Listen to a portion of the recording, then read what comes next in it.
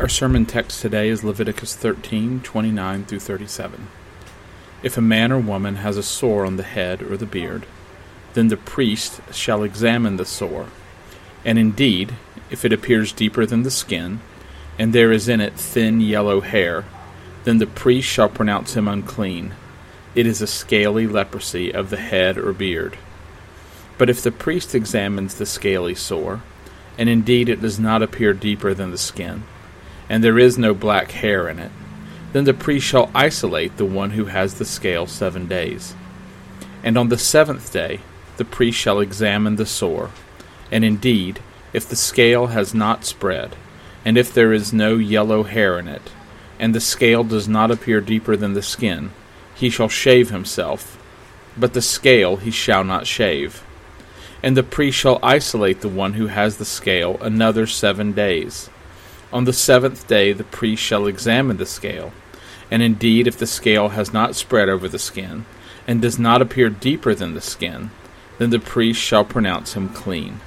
He shall wash his clothes and be clean. But if the scale should at all spread over the skin after his cleansing, then the priest shall examine him, and indeed if the scale has spread over the skin, the priest need not seek for yellow hair. He is unclean. But if the scale appears to be at a standstill, and there is black hair grown up in it, the scale has healed. He is clean, and the priest shall pronounce him clean. We have been dealing with leprosy in this chapter, and I think that as we deal with leprosy, it's important for us to recognize that God's not talking about some skin condition.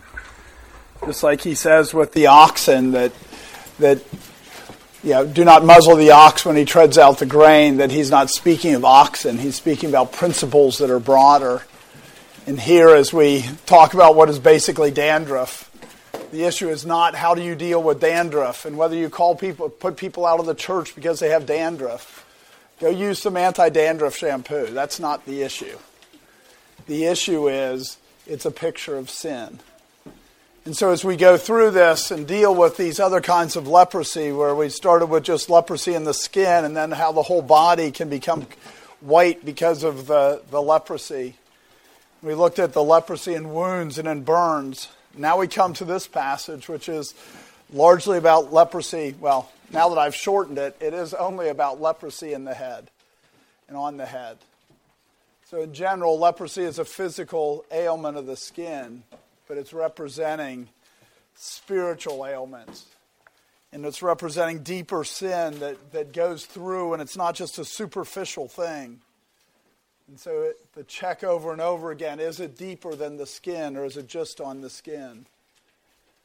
And so as we look at this and we consider this, this is how we're supposed to deal with sin. This is how we're supposed to deal with it when God chooses to reveal someone's sin to us.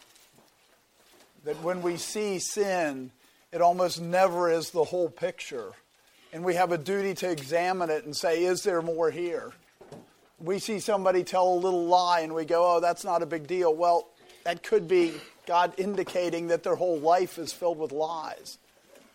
And so the repeated admonition is when you see these things, when you see these pictures of sins, you're not just supposed to walk by. You're not just supposed to ignore it. It could be fatal. It could be damaging to the church. It could be contagious. It could have all kinds of effects. And now the church just kind of thinks, unless it gets really bad, we'll just kind of ignore it. But that's not what this passage is saying at all. This passage is saying if you see it, if you see the dandruff on somebody, then you take them to the priest and have them examined. It's not that you just go, oh, it's not a big deal. It's just dandruff. Sin is that serious. God is that serious about sin that he sent his own son to die for it. And so we're supposed to take sin that seriously. We're not just supposed to see it and go, oh, well, it's not a big deal. They'll be fine. When God reveals sin to us, it means we have a duty to deal with that sin. We have a duty to examine it, to see if they're unclean, so that we preserve the holiness of the name of God. And it really resets when we think about why Jesus Christ was sent. it really resets how we should think about sin. It says in Ezekiel 36, 22 and 23, where later he says, I will give you a new heart, a heart of flesh, and I will put my spirit within you. Earlier he says why he will do that in Ezekiel 36, 22 through 23. Therefore say to the house of Israel, thus says the Lord God, I do not do this for your sake, O house of Israel, but for my holy name's sake, which you have profaned among the nations wherever you went, and I will sanctify my great name, which has been profaned among the nations, which you have profaned in their midst. And the nations shall know that I am the Lord, when I am hallowed in you before their eyes. The reason that we're to deal with sin is because that's how the nations know who God is. When we deal with sin, when we're hallowed, when we are a holy people, that's how the nations know who God is.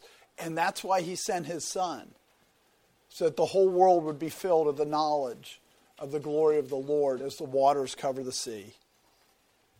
So it's very easy for us to see sin and go, oh, it's not that big of a deal, unless you recognize that that's why Christ came, was to deal with the sin, was to destroy the works of the devil, was to produce a holy people. Then all of a sudden, it becomes a big deal. It becomes an important thing. So we have to deal with, just as God spoke to Aaron after he became high priest and said, here's your job. Your job is to separate between the clean and the unclean. And we still have that duty to separate the clean from the unclean, so that the nations know that God is the Lord, that the nations know he is the Creator, so that the nations know he is the Holy One, so that his great name is known. When he's hallowed in our eyes, when we say we must be holy because he is holy, that is when the nations respect the church. When the church just says, oh, your sins are forgiven, the nation will not respect the church, because we're not testifying that there is a holy God. We are to testify there is a holy God by actually dealing with sin. So with all that, now we come to a different type of leprosy. The leprosy that's on the head. And again, leprosy is symbolizing sin, so this has to be symbolizing something. And this isn't just about protection so that it doesn't create contagion, right? Because you have Naaman and Gehazi that were among kings even though they were lepers. This is a spiritual picture, or a physical picture of a spiritual reality. In pretty much all the commentaries that I saw, they focused on that because it's on the head, it was symbolizing heresy. But I don't agree with that. The problem I don't agree with that is that God says heresy comes from the heart, right? The Word of God reveals the thoughts and intents of the heart. It's just in modern times that we associate thought with the head. That was usually associated both with the head and the heart. But there is one thing that is constantly associated with the head, that the word in the Hebrew and the word in the Greek always, it either means the physical head or it means the leader. It means authority. And so I think when we talk about this, that we should look at how the word is used throughout Scripture. And it's used as the leader. And so I think this is talking about seeing sins in leadership and how you deal with sins in leadership. You know, in 1 Corinthians 11:3 would be an example, but I want you to know the head of every man is Christ, the head of woman is man, and the head of Christ is God. It's that picture of leadership. And that's, it's used for the top, it's used for being prominent. These are all the things that the Hebrew in the Old Testament and the Greek word of the New Testament are representing. So I don't think we should be thinking about it as heresy. We should think about it as, how do you deal with sins in leadership? How do you deal with sins in any kind of authority? So when we consider this passage, I think that's how we should consider it. What does it reveal to us about dealing with sin and authority? And not just authorities, but prominent people. Because it is about prominent, the people that are seen. If somebody's been seen, and it doesn't mean that they're an elder, they could just be somebody who's seen in the church and seen as being influential in the church. That's sufficient, that they get dealt with. And I think that's what this passage is pointing to. Let's talk about verses 29 and 30. If a man or a woman has a sore on the head or on the beard, then the priest shall examine the sore, and indeed if it appears deeper than the skin, and there is in it a thin yellow hair, then the priest shall pronounce him unclean. It is a scaly leprosy of the head or beard. So it starts with man or woman. If a man or a woman has a sore.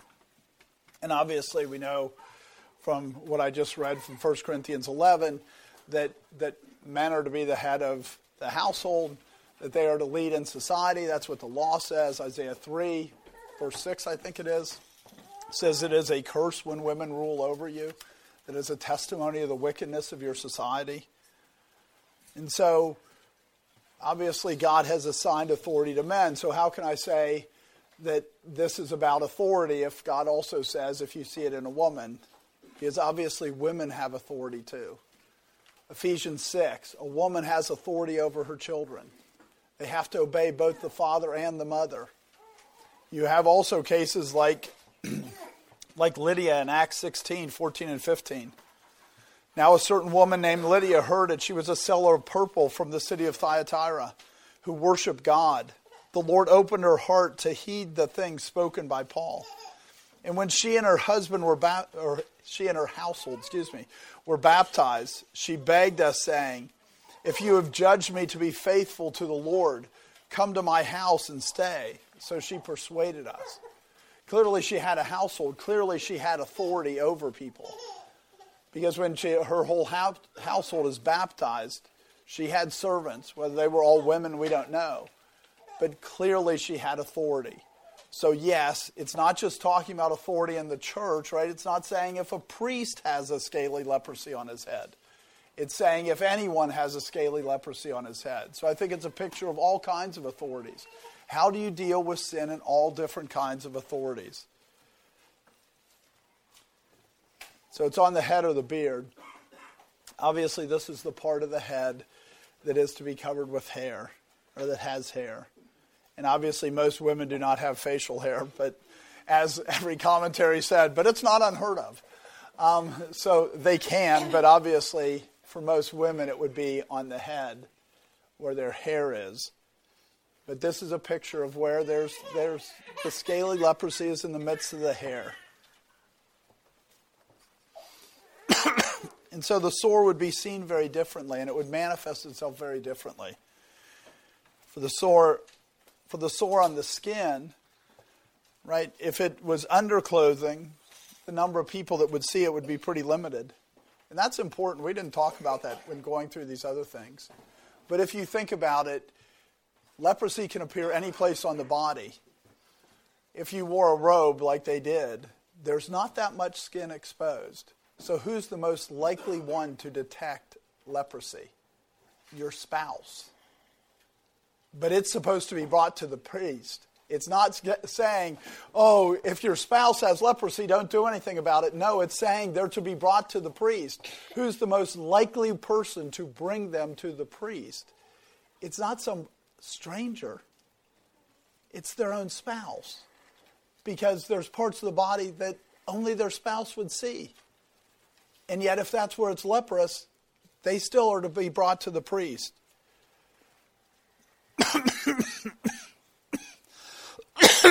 So even if it's your spouse, you still have a duty to deal with the sin.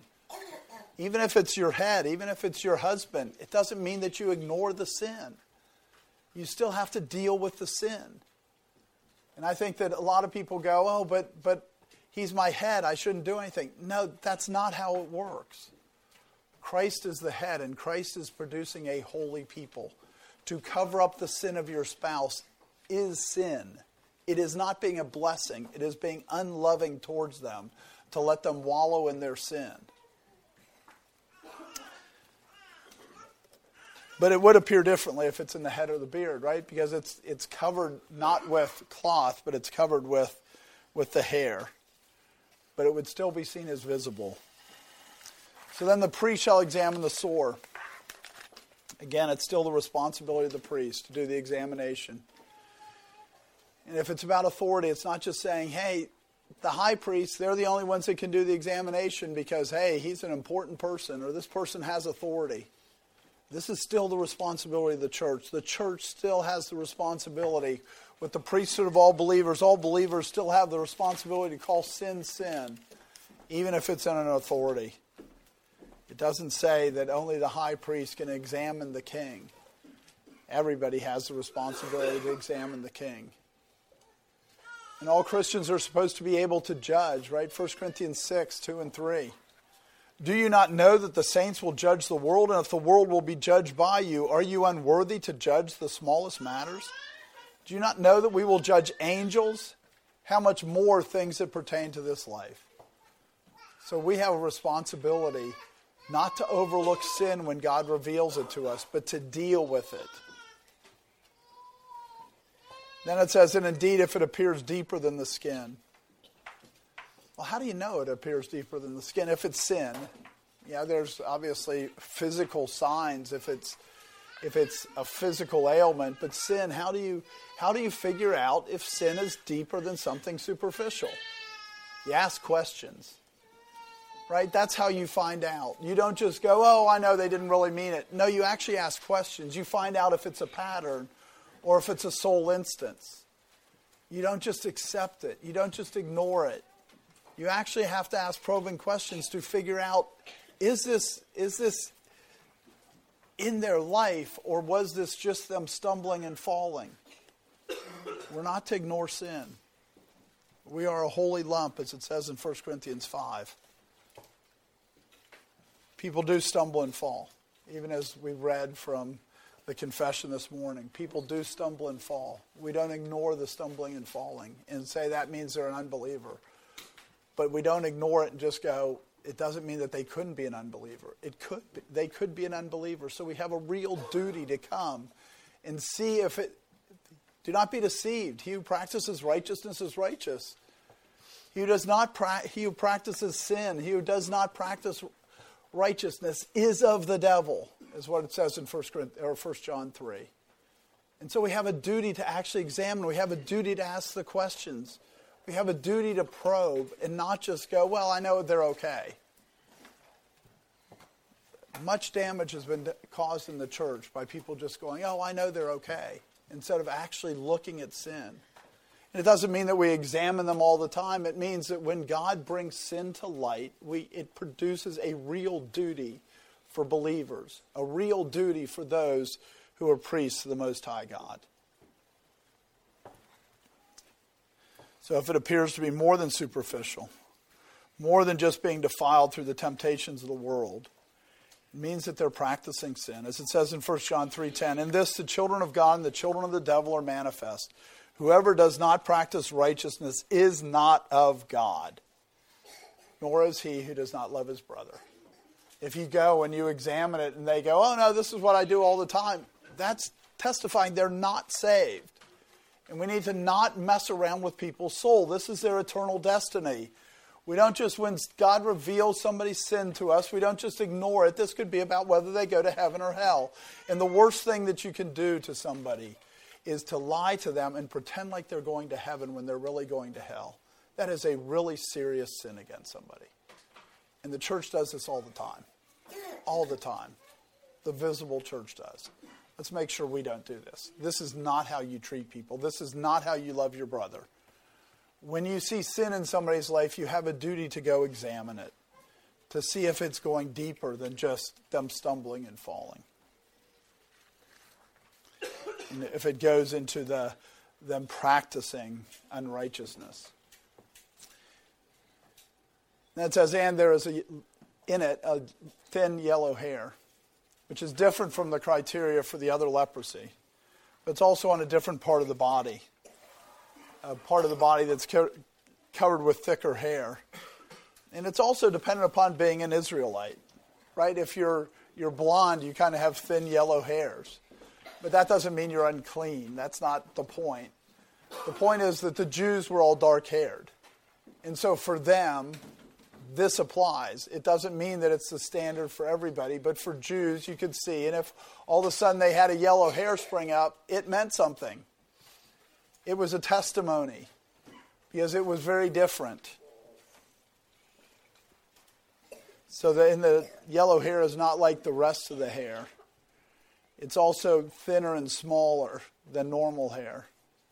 And so what it's really testifying is just like the white hair in the other leprosy, it's testifying that the hair follicle was damaged at its roots, like the whole way through the skin. So it's deeper than the first layer of skin. But it doesn't need to be white like hair and other prominent leprous sores another potential leprous sores on the body.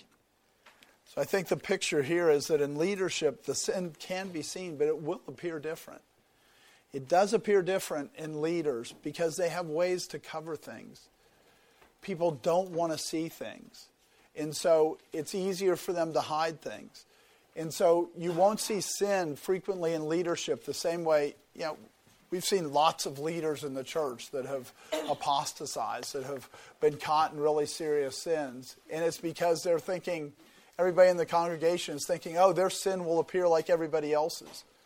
No, they have means to cover it up. They have means to make it look different. It's covered by them. They have the authority so that they can structure things to hide their sin differently. Yes, the sin's the same, but it doesn't mean that it shows up the same way when it's in leadership. But if you see that it is deeper than the skin, if there's a thin yellow hair in it, that there's a clear manifestation of that it is going the whole way through and that real damage is caused, then the priest shall pronounce him unclean. The sore is clearly deeper than the skin. It's producing malformed hairs. He is unclean.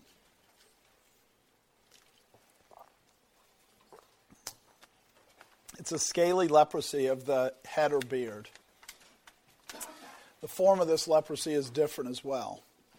The other leprosy isn't scaly. This is scaly. That's why I started out by talking about this is like dandruff. This is like where the skin's peeling off because of the sore. That's a very different sore than what you see with the other leprosy, where it can be open, raw wound. That's not what this is. This is the picture of that your skin's flaking off because of the leprosy. But obviously, dandruff is typically very superficial. It's not through the skin. But that's what the word means. That's what the word that's translated scaly means. It means, I forget what the word is, but there's a word that basically means dandruff. That is the more direct translation of the word. So this is dandruff that's not just flaking from the surface, but is flaking through the skin. And so with scaly leprosy, unlike the other leprosy, with scaly leprosy, you can see the effects of it, right? Because like dandruff, you can see. As opposed to the other leprosy, you could see where the wound was, you could see, but it wouldn't necessarily be leaving trails. But the scaly leprosy, it actually leaves a trail. It leaves the scales that are sloughed off. So when you think about that in the picture of leadership, it means that a lot of times the way you see sin in leadership is not directly by seeing it in leadership. You see the effect of their leadership. You see how it's affecting other people. You're seeing the direction that other people are going that should make you suspect that there's a problem in leadership. You don't just start and go, well, this is all the people there. Well, are those really just signs that the sin in the leadership is being sloughed off and is affecting other people? Verses 31 through 34.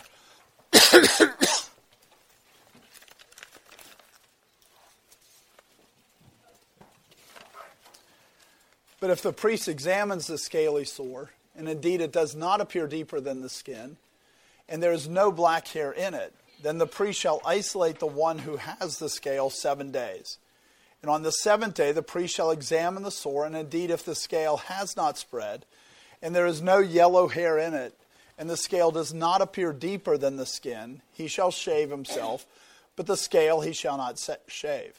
And the priest shall isolate the one who has the scale another 7 days. On the seventh day the priest shall examine the scale, And indeed, if the scale has not spread over the skin and does not appear deeper than the skin, then the priest shall pronounce him clean. He shall wash his clothes and be clean. So if the priest examines the scaly sore, and so the implication is that if it's on the head, at least the hair that's under, or that where there would typically be under the hair unless you've gone bald, that the sore will be different. It will be a flaky kind of sore. It won't be a sore like it is on the rest of the body. But the same criteria is used. If it does not appear deeper than the skin, if it appears to just be a sore on the top of the skin, nobody's saying that leaders don't sin. Leaders sin. The question is it a pattern of sin or is it an individual sin? Is it that they're affecting other people with their sin, or is it just their sin and they're repenting and being healed of their sin? Because it also says, and there's no black hair in it. For the person who stumbles and falls, the picture of the black hair is that it's healthy. Yes, we stumble and fall. Yes, we repent, and God is just and faithful to forgive us our sin and to cleanse us of all unrighteousness. So we don't go, oh no, they have this sore, but if black hair is growing up in it, it's been healed. It's being cleansed of unrighteousness. So you don't go, oh, they're guilty. You go, as it says in verse 37, I believe, they're clean. And so if the black hair is coming up in it, it means it's a sin that they repented of and they've dealt with it and they're moving on and nothing more needs to be done. But if there's no black hair in it, if you can't see that there is actual fruits of repentance, if you can't see that the sin is not being turned from, then the priest shall isolate the one who has the scale 7 days. So, again, think about this. As soon as you take them and you isolate them, you are making it public. So much of the dealing with sin in churches, people go, oh, you can't make it public, you can't make it public, you can't make it public. That's completely different than how they're supposed to deal with leprosy. If we saw sin the same way that we see leprosy, which we should because leprosy is a picture of sin, if there was a leper here, everybody would say, how can you hide the leprosy? Maybe not now because you take an antibiotic. But go back 200 years ago and people would say, you're spreading a death sentence around us. That's how we should think of sin. We shouldn't be thinking of sin as this light thing. We should be thinking of it as a death sentence. And if somebody came into this room that had some disease that we all knew was contagious and fatal, we'd all go, wait a second, you can't hide it. You need to tell people. We need to deal with it. We need to expose it. But now we take sin and we say that it doesn't need to be exposed. No, sin is a picture of leprosy, or leprosy is a picture of sin. We are to expose it. And so as soon as you say, well, we don't see that this is healed, we don't see the black hairs coming up it, then you isolate it and everybody now knows there's suspicions against this person. There's suspicions against this leader that the church has to examine and see if they're real. The priests have to examine. So then on the seventh day, and again, as I said last week, the 7 may not be, maybe sometimes it takes longer, but in my experience, 7 days is plenty of time. In almost all cases, if somebody is actually a slave of sin and you put them under the pressure of isolation, it almost always manifests itself very quickly. It's not like it goes on for a long time. They can't handle it. And so it exposes itself pretty quickly. And so after 7 days, and in the case of leadership, in the case that it works is you examine it by going and saying, okay, so what did he tell you about the sin? Because if he's actually repentant, he'll confess the sin to people and he won't hide the sin. If he goes instead says, oh no, they're just making a big deal out of nothing, then you know they haven't repented of the sin. And this is the picture. This is how you examine it. You examine it to see what have they done with it. Are they spreading it? Are they adding sin to sin? Then you know that they are indeed unclean. And so going back and examining it, going back and seeing, is there any change? Or are they just dealing with the sin and repenting of the sin? If they're just dealing with the sin and repenting of the sin, then, then that's a good sign. But if they're a slave to sin, they'll find that very hard to do. So the priest shall examine the sore, which means in the first instance, the priest was to remember what it looked like so that they could see if it changed. What it looked like around it. It was not some superficial examination by the priest. They were supposed to actually examine it. So indeed, if the scale has not spread, if the scale has spread, or there's a yellow hair in it, you just declare them unclean. It's over. But if it hasn't spread and there is no yellow hair in it, and again, it says later, if a black hair grows up at this point, you go, it's a scab. They're healed. They've repented of the sin. The sin is no longer a problem. But if there's no yellow hair in it and the scale still does not appear deeper than the skin, it's not gone deeper into the skin, then more testing is required.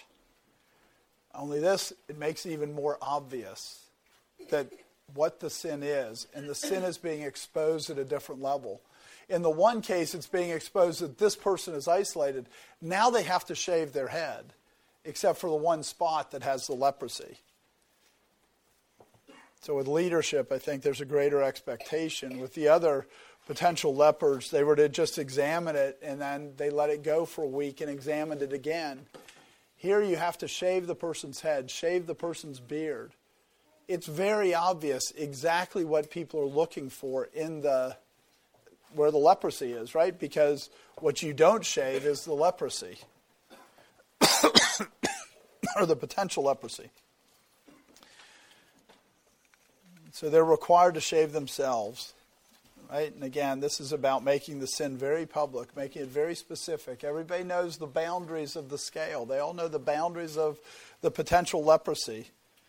So I think this is a picture of 1 Timothy 5, 19 and 20. Do not receive an accusation against an elder except from 2 or 3 witnesses. Those who are sitting rebuke in the presence of all, that the rest also may fear. It's not like let's hide the sin. It's like let's make sure everybody knows the sin, knows exactly what the boundaries of the sin are, so that they can tell if it's spreading, so more people can see it. But the scale he shall not shave. The scale will be obvious. It will be easily seen. It will be in contrast to the rest of his head. So then the priest shall isolate the one who has the scale another 7 days. For a second week, they're separated. They're seen as different. They don't have any hair on their head. They have no beard. It's all been shaved except for what is suspected for leprosy. So for a second week, they're seen as very different. They're seen as very separate. And it's a clear escalation from the first week. The first week you just go, will this heal on its own? It hasn't healed yet, but maybe it will heal. Maybe a black hair will appear in it. But then, if it doesn't, now you make it more obvious to everybody by shaving their head. Nobody can doubt that when their head is shaved and their beard is shaved, nobody can doubt that they're being examined. They're being questioned whether they are truly a leper or not. And again, I think it's a picture of the detail of the sin being made known, because the only thing that isn't shaved is the scaly sore. That's the only part. So that's what everybody sees. Everybody sees it as different. It's made known to everybody. Then on the 7th day, after the second 7 days, for a total of 14 days, then the priest shall examine the scale. He examines it, the scaly sore again.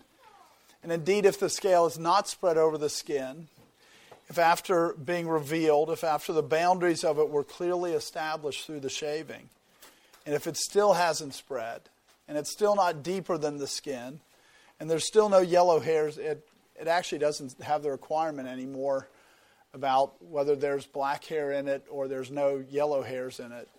It just basically says if it hasn't gone deeper than the skin, even if there's, I think if there's a yellow hair in it, you probably still say that it's real or that it's leprous. But there's no requirement for a black hair to grow. At that point, the priest shall pronounce him clean.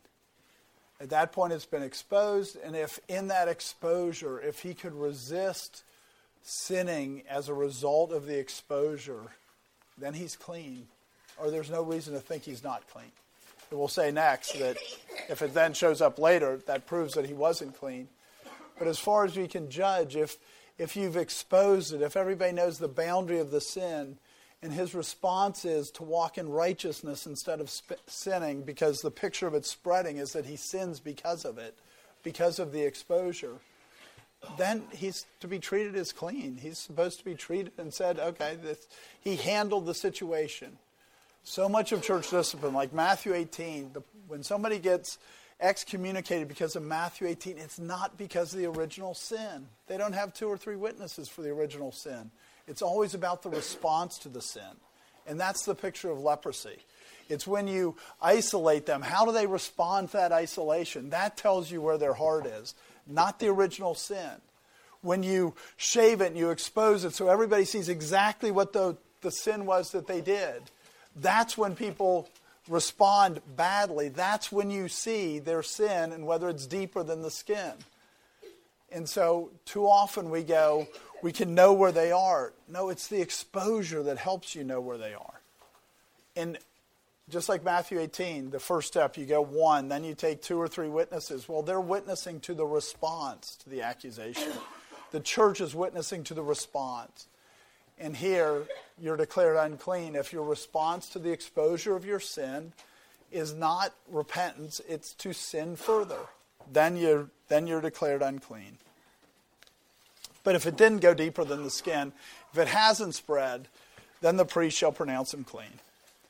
The priest shall acknowledge that he is indeed clean, even though there was suspicion, even though there was sin. The thought is not that it goes to the heart, that it was just somebody stumbling and falling.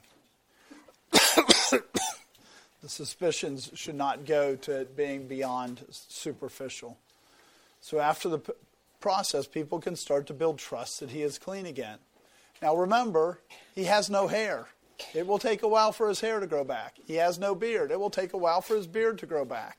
These things take a while to happen, so it's not like the priest declares him clean and everybody goes, no reason to worry about him.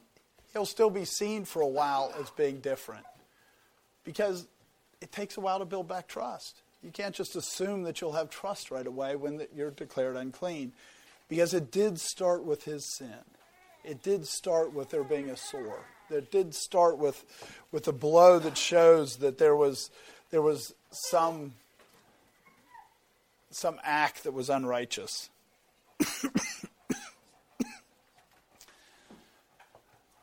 But then he still has an obligation as well to wash his clothes.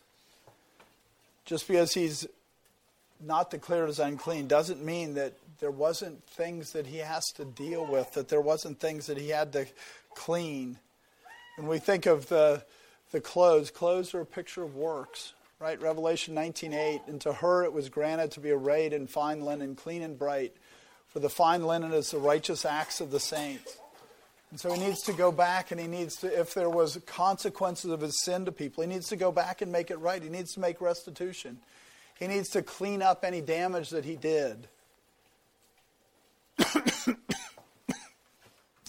it took isolation for 2 weeks to make sure that it wasn't deeper than the skin, it means that there was real sin and there was real effects of the sin.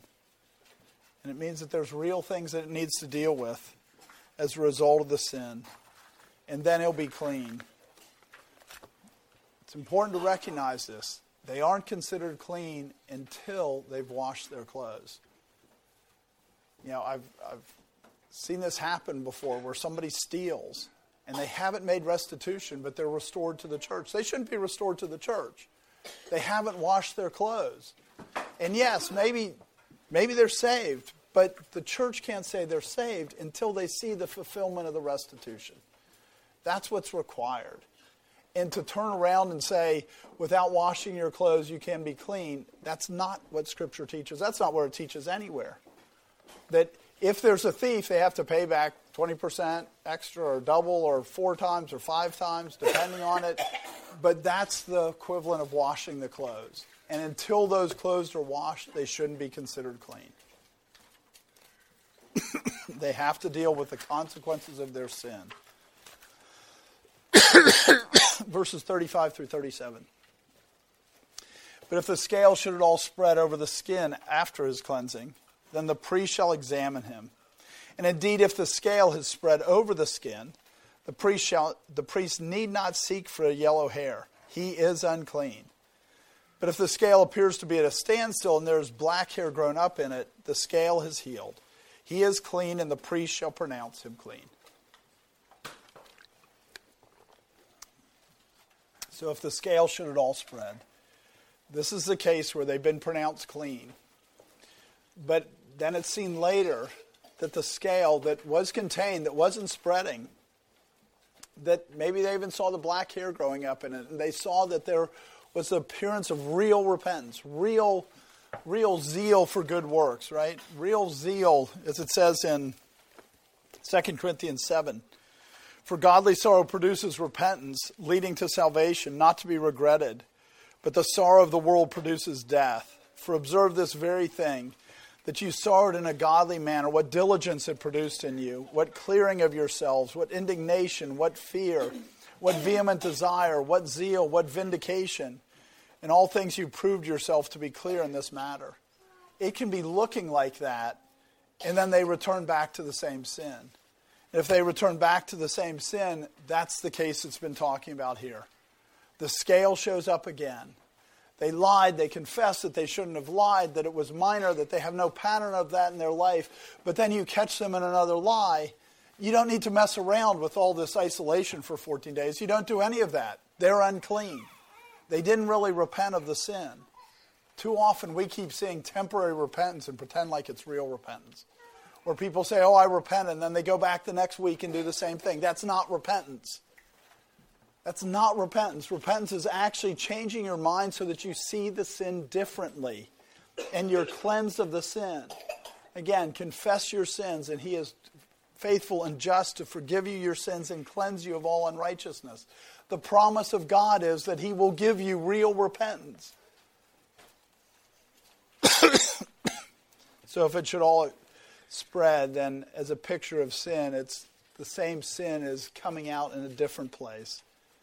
That means that there's a pattern, that it's not just superficial, that it is deeper in the skin. Deeper in the skin.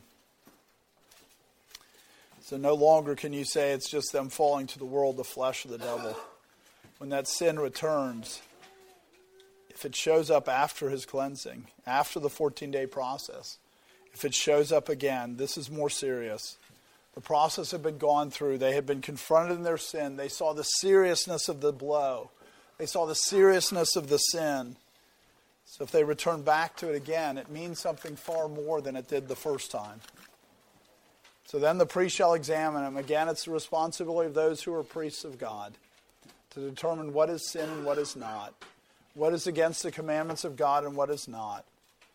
But when they go to examine him and they see that leprous sore, and indeed if the scale has spread over the skin, if it's gone to another place on the head, if it shows up, if it's beyond where it was before, that's immediately a sign of leprosy. You know that they haven't repented. You know that God hasn't cleansed them. You know when they go back to it again, when they go back to their same sin, there's no reason to separate them. There's no reason to shave their head. The priest doesn't need to seek for the yellow hair. He doesn't need to seek that real damage has been done in their activities. He doesn't need to look for those things. He knows he's unclean. The process completely changes the second time. He's unclean. So the second case is not to be treated like the first case. Now the judgment is immediate. If the leprosy comes back, if they go back to the same sin, if they're like a dog that returns to its vomit, right, as the New Testament picture, then you just go, this is a dog. They're unclean. You don't need to go, well, we should check and we should test and we should... No. God gives us power over sin. And then one that I think applies to everything that we've talked about so far. And this is if the scale appears to be at a standstill. This doesn't matter if it's at the beginning. It doesn't matter if it's after the first week. It doesn't matter if it's after the second week. If it appears that it's at a standstill, if you're not seeing any spreading of it, And there's a black hair that grows up in it. The black hair is a sign that underneath it's healthy. That this is just something that's superficial. This is just the sin that we all sin, as it says in 1 John. He who says he has no sin, the truth does not abide in him. And so the black hair probably signifies that there's real voluntary attempts to deal with the sin and to deal with the effects of the sin. And so it's just a scab, and it's not leprosy. The scale is healed. We need to remember that when we think about these things, and this is true for leaders as well as everybody else, God does remove the sin. He does cleanse us. He does scourge us, and then that wound gets healed. He punishes us for our sin. All these things happen, and it doesn't matter if you're a leader or the youngest child in the church. He scourges every son he receives. So we have to allow leaders to fall. We have to allow them to sin. And it doesn't mean their sin doesn't get exposed. It doesn't mean people don't know about it. But also we have to trust God can heal it. And God can forgive. And God can remove this sin, which is the picture of the black hair coming up. And then he is clean. We have to accept that leaders sin, but it doesn't mean that they're not clean. And then the priest shall pronounce him clean. And the priest shall make it known that, yes, this is a man that has repented of his sin. So let me give you some applications. And I have a number of applications this time. The first is the person who sees the sore has responsibility. This is true for any of the leprosy. When we see the leprosy, when we see the sin, God has given us a responsibility. We have to accept that as having come from God. When we think that God is holy, and we are to produce holiness, then there is never a point where you say you see the sin and you just ignore the sin. That's hating your brother. You know, as it says in Leviticus 19. That is, it is hatred to not rebuke your brother. It's not loving your neighbor, it's hating them. And that's the same picture here. If God in his sovereignty, and this doesn't mean that you go and you hunt and you see if you can find any sin in somebody's life. But if God in his sovereignty reveals sin to you, you now have a duty before God to deal with it. And again, so many of the sores, they're not going to be visible except to people who are really close to you. Except to people who are going to see you, not out in public, but see you in private, in your home. This is where most sins are discovered. And it doesn't mean that you go, oh, this is my father, I'll ignore his sin. This is my husband, I'll ignore his sin.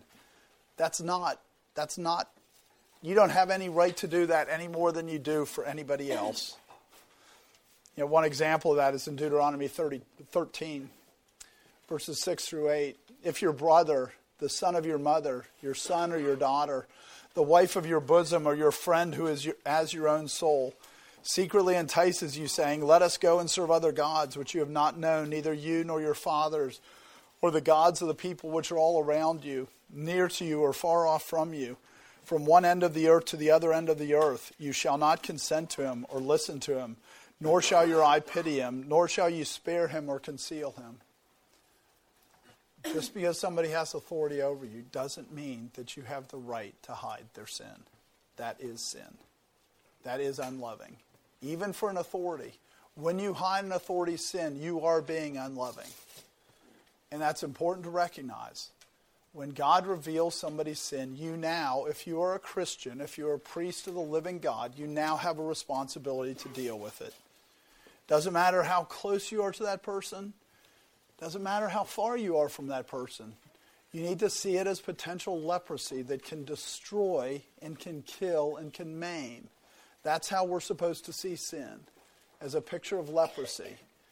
Only it's far worse because it's spiritual and not physical. And so, knowledge of sin creates a real obligation. Sin is contagious. It is like leaven. It does spread through people. Unless it's exposed to light. Unless it's dealt with, it gets worse. To know about sin and to ignore it is to sin. Another application, to whom much is given, much is expected.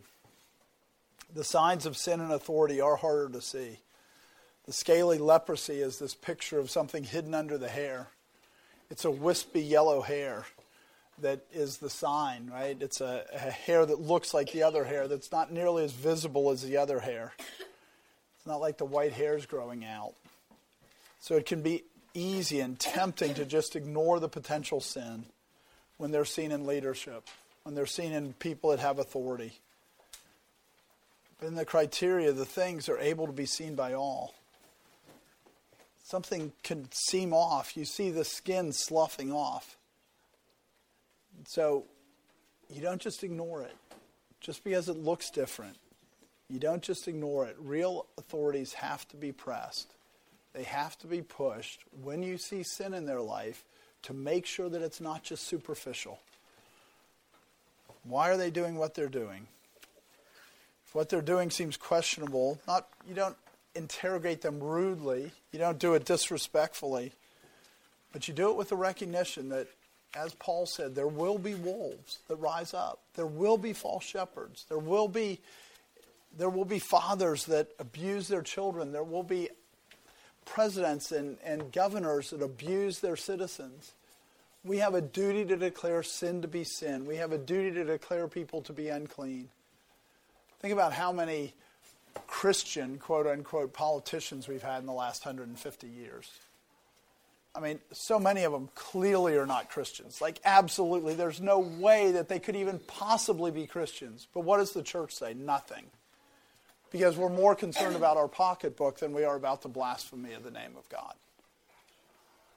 The church has an obligation to call sin, sin. Especially when it's seen in authorities. Because otherwise, the world will go astray. Because that's what leaders do. They lead. And so we need to recognize the ability of leaders to lead a whole group of people astray. So when we see sins and signs of sin in their life, it's not that we go they're held to a lower standard. It's that because people attack leaders, it has to be proven soundly, but it doesn't mean that you ignore the sin. Another application, most churches, when they do church discipline, assume that when somebody says they repent, that it's genuine.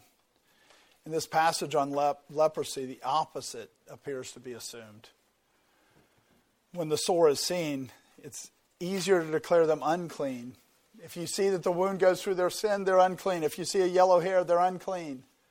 The pressure is to say, why do we think they're clean? Why do we think this is only superficial? If it appears to be only superficial, that's not when you say they're clean. No, that's when you isolate them to see if it will grow. That's when you shave off all their hair. The church has an obligation to make sure repentance is real. And not just accept people back in because they say they repent. In the repentance, the test to see if the repentance is real is, in these passages, it's to isolate the person. It's to make them separate. It's to make everybody know what's going on. Because through everybody knowing what's going on and seeing how they respond, that's how you see if it's superficial or if it goes deep into the skin. Too often in the church, people just want to believe words. Remember, Jesus Christ, when he came, he said, you honor me with your lips, but your heart is far from me. God is not worried about words. He's worried about hearts. And if we care about our brothers and sisters, if we care about other people, that's what we should be worried too. Not just whether they can say the right words so that they get out of trouble. But where is their heart? We have a duty to reveal to those who are going to hell that they're going to hell. And not just cover it up with words. Not just let them get out of it by saying they repent. Too often in the church, we just ignore. We just ignore what we see are patterns of sin. And they just repent. They just say they repent. We have a duty to make sure that this is really just transitory sin. And not a picture of practice of sin. Another similar application is give sin time to manifest itself. When dealing with sin, it's important to recognize the nature of sin. Those who practice sin, they are slaves of sin. They can't help themselves. They are slaves. And so when you isolate them, when you hold them as separate, when you tell people there's issues going on, if they're a slave of sin, they have trouble with that. And so often, they'll start to slander people, they'll start to talk about people, they'll start to clearly not deal with their own sin, they'll start to blame other people. When you give sin time to manifest itself, when you publicize the sin, when it's made known, so often people's response is almost immediately to show that they're guilty by how they respond. If they respond with, this situation was caused by me, this situation was caused by my sin, I need to deal with it, I need to make it right, then that's hopeful. Too often what they go is, they're just being vindictive, they're just showing this stuff so that everybody doesn't like me. It's all them. And that's the typical response. Because they're slaves of sin, they can't help themselves. And so much of this is about making it known, making it obvious. When the person is isolated, everybody knows there's something's going on. When the person's hair's cut off, everybody knows this is what the issue is. So in church discipline, it's important for the church to understand how people respond. Because if they're a slave of sin, they respond differently than if they're a slave of righteousness. If they're a slave of righteousness, they respond like it says in 2 Corinthians 7 that I just read. If they're a slave of sin, they attack the people that are bringing the sin out. But priests, which are all Christians are, we're to have a desire that if it's a leper sore in the church, especially in the church, that we have a duty for the sake of the name of God to deal with that sin and to make sure that it's not growing. Another application, someone who's a leader should not immediately be returned back to trust. When their head and their beard is shaved, it would take a while for them to grow back. Just because you go, this is superficial, this was just a sin, this was just a passing sin, it doesn't mean that people wouldn't recognize it for a while, wouldn't watch out for it for a while. And it's fair, it's just for people to be cautious for a while. It shouldn't just be, well, they were declared clean, so I'm just going to trust them. No, the trust has to be rebuilt, just like the hair has to be regrown and the beard has to be regrown. Which doesn't mean that they're not forgiven, but it means trust has to be rebuilt. Another application, people want to cover up sin. They want people to not know about it. But it's light that makes things manifest. Both ways. The person who sinned and it was transitory, they should not want to hide their sin. Because the reality is the light shows what the limit of their sin is. And they should be fine with it being seen. If the person's clean, he should not care. He should, right? It talks about vindicating himself. It's talking about making sure everybody knows what went on. It's about walking in the light.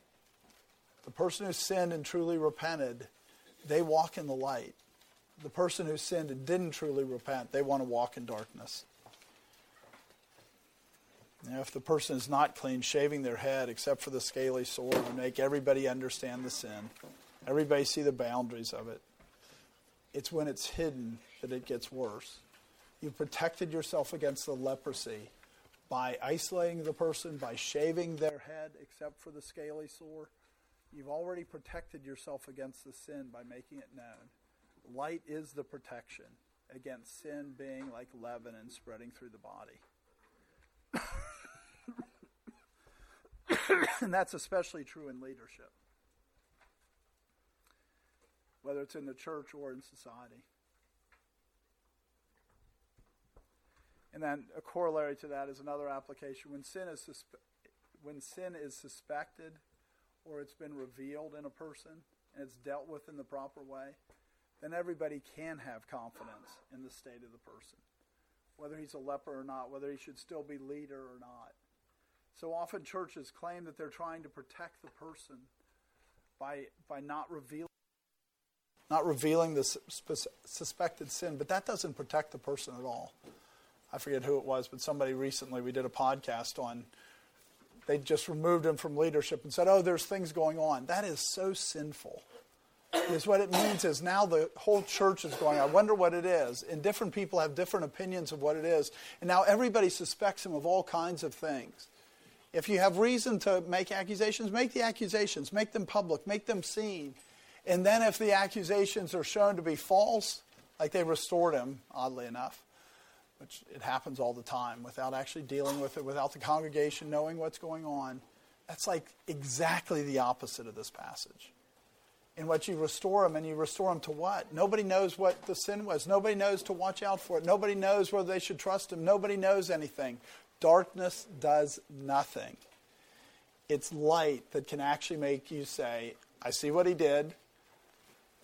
He's dealt with the sin. He's washed his clothes. He's cleansed himself from it. He's doing the things to deal with it, so I can have confidence in his state before God. Instead, what we do is hide the sin so often. But that's not what the law says. The law says, make sure that people know. Make sure people understand. Churches need to embrace the idea that light resolves problems instead of creating problems. Darkness just creates more problems.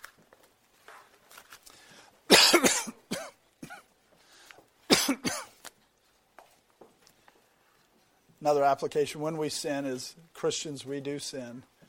We still have an obligation to deal with the effects of the sin, to make our reputation known, to undo whatever effects that there were from the sin. In the case of the flaky sore, we need to make sure that others aren't spreading it, that others aren't continuing, which I think is why Peter says that they have to be rebuked in the presence of all. Everybody needs to know this was a problem. Because if you don't rebuke him in the presence of all, there will be people that go, well, he did this. This is the right thing to do. Instead of exposing it and making it known. When we sin, we have to clean our clothes. We have to deal with the effects of the sin. Because it is our responsibility.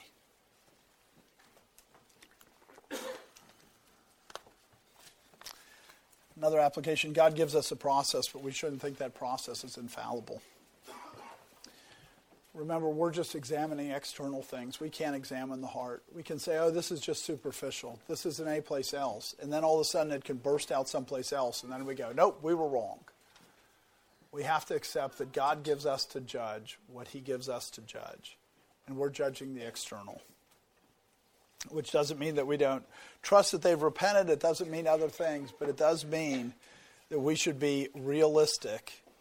God has given us a means of judgment. He has given us processes for judgment. But there's deceivers. Satan himself disguises himself as an angel of light. We shouldn't think that we'll always come to the right conclusion. And so when we find new information, we're not supposed to ignore what we knew before. We're supposed to take what we knew before and apply it. The second time you don't go, oh, let's shave them, let's isolate them. You just go, nope, they're in sin. So we're not supposed to be naive to say our judgment was infallible, that we were right. What we're supposed to do instead is say, this is where God has told us to judge, and we've judged faithfully, we've done justly. Even if the person was guilty, even if the person's heart in the wrong place, there's no promise that our judgment is going to reveal that. What we're supposed to do is obey God and judge according to God's ways. Another application. The second time the sin arises in the same person, don't consider it the same way. In our justice system, there's this idea that during sentencing you can talk about previous crimes, but not during the trial.